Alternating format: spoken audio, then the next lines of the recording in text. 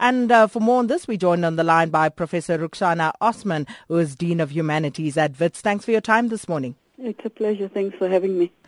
First off, Professor Osman, what do you make of this conflict between the unions and the department? Well, it's an interesting conflict in a sense that it comes up at this time. I'm particularly worried about how it is being managed and the timing of it and so on, although I do think that the unions raise some interesting thoughts about the ENA. I just wonder why it has taken so long to do that. So is there a problem with the annual national assessments in its current form? And if so, what exactly is the problem? Okay, so I think we need to get a clear idea of what are the ENAs. And what they do is they give us a snapshot of grade-related curricular content.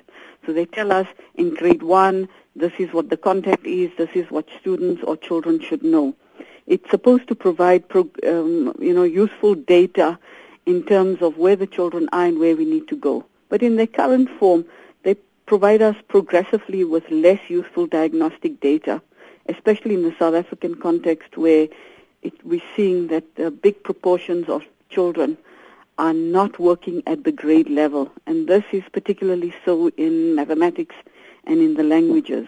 So the ENA is supposed to show us what's the level of the children in a particular grade, how they're managing the content. Our research is showing that many children are not even working at the grade level in the particular or relevant grades. So it's becoming less and less useful as a diagnostic tool. But how so? Because I'm struggling to understand why. Because if it is telling you that children are not performing at the grade level, then surely you would know how to intervene. It would give you some sort of direction in which to target your intervention. Yeah, the only problem is that it's a once a year, comes at a particular time. The kinds of interventions needed. You don't need the ENA to tell you that. There's lots of other information. There's lots of other research that could tell us that kind of information. Also, it is quite onerous to implement. Lots of paperwork, timing when teachers are really, really busy with a whole lot of other things. So there are several issues at stake here. So as you said, you question why it has taken this long for the situation to come to a head.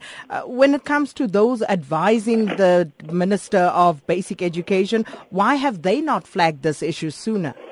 I can't explain that. I can't even try to explain that on behalf of the advisors to the minister. But my big worry is that the ENA shouldn't become a sticking point between labor and education, and it becomes a political matter when in fact it's a pedagogical matter. It's an educational matter. Do you believe that there's absolutely no politics involved in this particular matter? Well, I think there is some politics involved. There has to be. My only worry is I don't want any of the schooling to be affected, particularly for young children where we already know that there are big gaps, knowledge gaps in the classroom. And this is more so in schools that are poor and ineffective.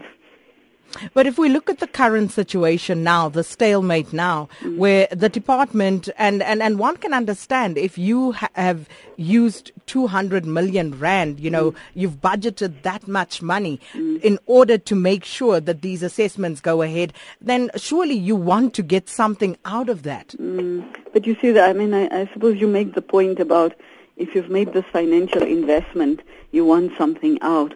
But surely at an educational level, it shouldn't just be about inputs and outputs. It should be, or financial inputs and outputs. It should be what works, why it works, how it works, and then, importantly, does it make us better in the next year and in the next year? And there's sufficient evidence that children are not performing at the grade level, particularly in mathematics. My own colleagues at Wits University have been doing quite a lot of research on the effectiveness of ENAs and how they work. So I think there needs to be careful thinking around this, and any changes that need to be made on educational grounds, not political grounds. Which is interesting because if the unions say that they are simply not willing to administer these tests during this year, which is 2015, but they're quite happy to do it in February, What does that mean then? Well, that's exactly what I'm referring to when I say that there should not be a political standoff. It should really be about the betterment of education, and I can't see how 2 months is going to make such a big difference.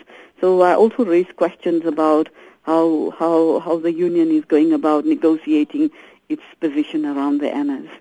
And surely the logic would be flawed then to do it in February, because the children would have moved on in grades by and large. So how do you then get the new grade children to sit for this assessment at the beginning of the year? Absolutely. That's one of the criticisms that children themselves will tell you about the ANAs, is that they are administered mid-year or at a time when they haven't covered certain content.